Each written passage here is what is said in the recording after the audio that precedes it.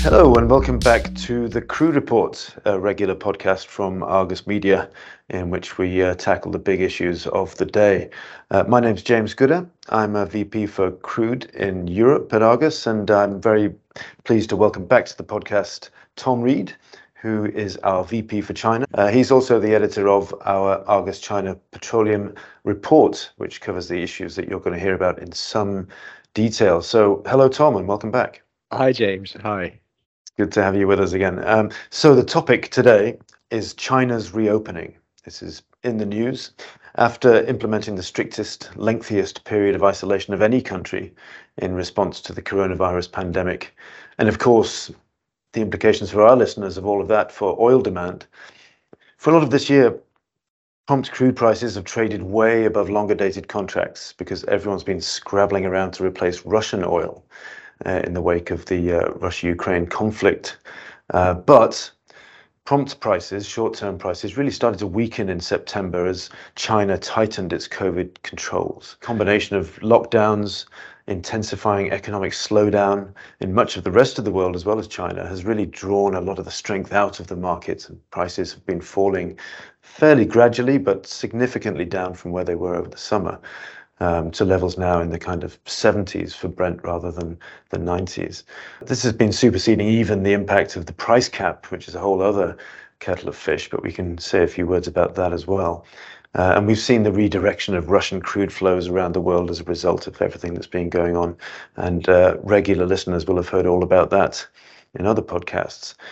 But anyway, as we say, we've seen crude prices come off, even tipping into contango with forward prices above the prompt ones. That's suggesting some kind of structural weakness in the market.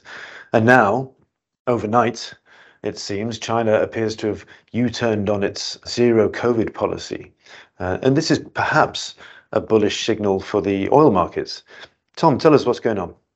Yeah, thanks, James. So, zero COVID has, of course, been very, very bearish for Chinese oil demand. And we, depending on which way you cut this, how you slice it, we would expect Chinese oil demand this year to be about 800,000 barrels a day lower than in 21, a fairly staggering drop.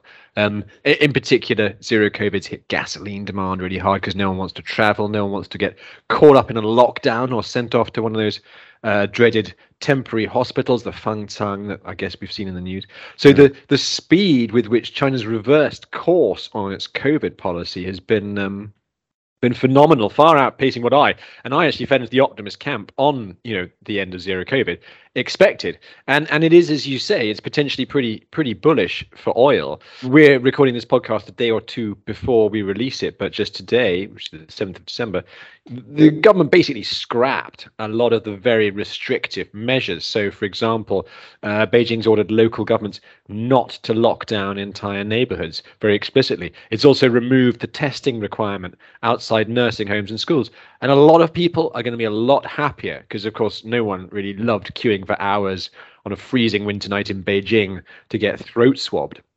No. So, I mean, really, we're going from a situation where millions of people have been locked in their homes for up to months at a time to minimal restrictions on movement, no testing. There's been talk of a scientific rationale for this, but perhaps it's people power as well. But anyway, what's really happening?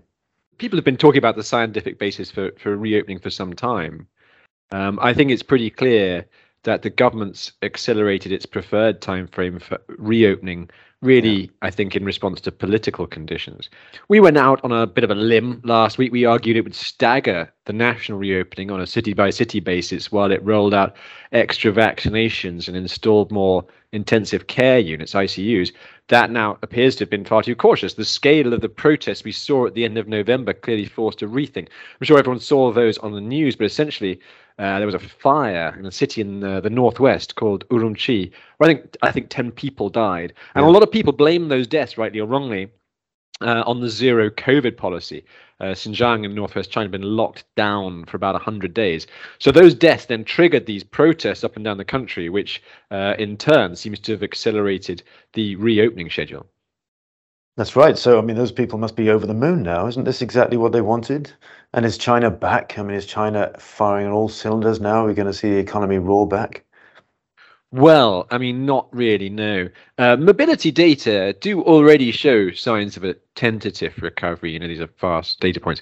But as we saw in the West over here, and probably to a far larger extent in China, people are still super worried about catching COVID. The government's begun to talk down the dangers of the infection, but it spent 3 years telling people to be terrified.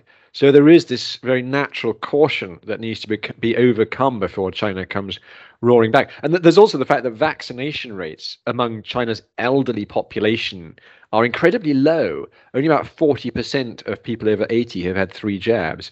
And of course, the Chinese domestic vaccines are less effective than the mRNA vaccines, which have still not been approved in China. So old people, I think, in China are tremendously vulnerable, and China doesn't have the ICU capacity to deal with a spike in hospitalization.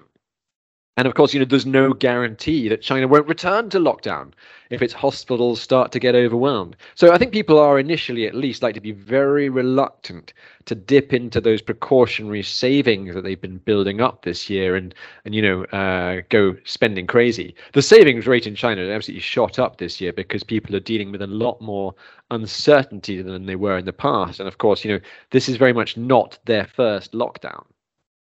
No, indeed. And, perhaps they're on a kind of shifted schedule. I mean, in the West, we had kind of on and off, open and shut, and perhaps there'll be a period of that. But for the time being, how are the oil markets reacting to all of this? On the consumption side, in terms of gasoline, diesel use, consumption, demand, I would expect things in China to remain pretty soft for a while, and then really start to recover from around April next year.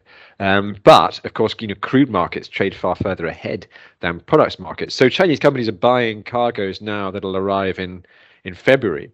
And as you mentioned, prices had been weakening. Europe obviously been trying to build up crude inventories before its embargo on Russian crude kicked in this week.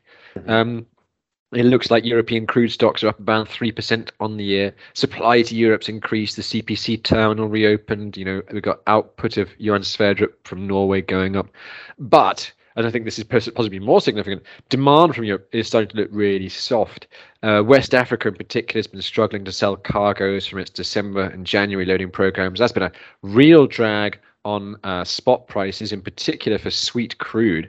So what we're now seeing is Chinese buyers come back into the market and hoover up a lot of those unwanted cargoes that Europe couldn't digest at really attractive prices. So, for example, something that loads in Angola in January be arriving in China in February, approximately be refined in March.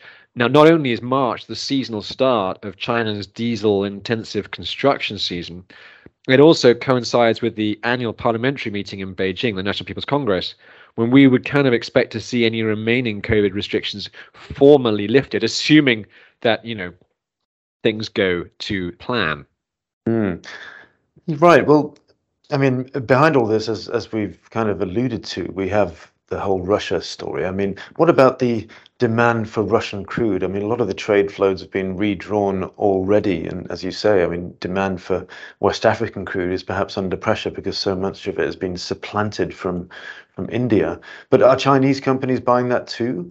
If we look at the outright prices right now, Urals is only around $45, $47 a barrel, which is well below this week's other big news, which is the price cap, which in order to be allowed to get insurance in G7 countries and finance and other services, a cargo must be traded at $60 or less. So the Urals prices, the Western Russian crude is well below that.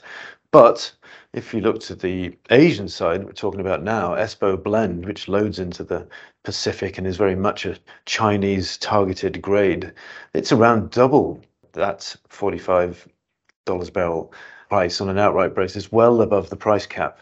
So you can't just use Western insurance or shipping there, and that's a huge market, 800,000 barrels a day. How's China reacting to all of this?